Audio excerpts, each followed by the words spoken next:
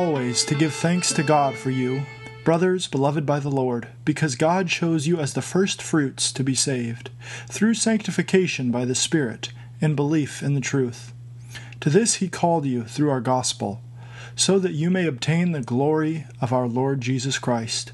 So then, brothers, stand firm and hold to the traditions that you were taught by us, either by our spoken word or by our letter. Now may our Lord Jesus Christ himself, and God our Father, who loved us and gave us eternal comfort and good hope through grace, comfort your hearts and establish them in every good work and word. 2 Thessalonians 2:13-17. God does not abandon those whom he is saving.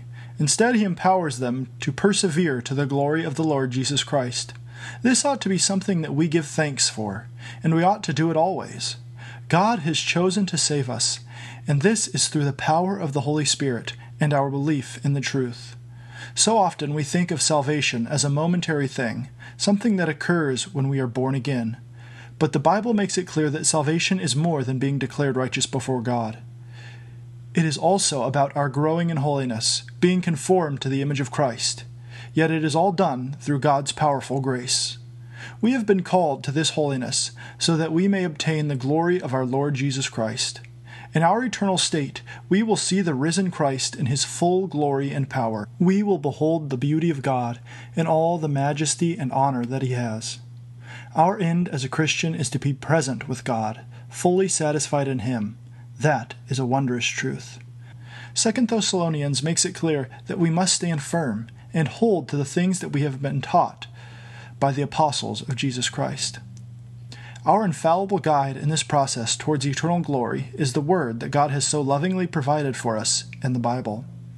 In 2 Timothy it says this, "All Scripture is breathed out by God and profitable for teaching, for reproof, for correction, and for training in righteousness, that the man of God may be complete, equipped for every good work."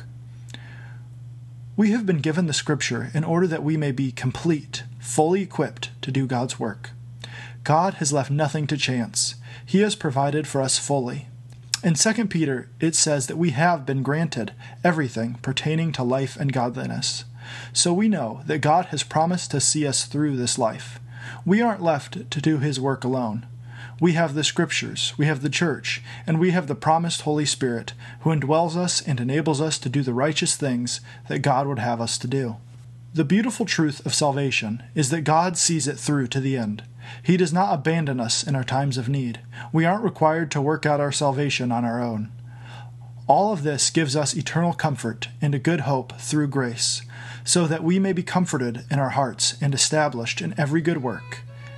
And that is the crux of the cross.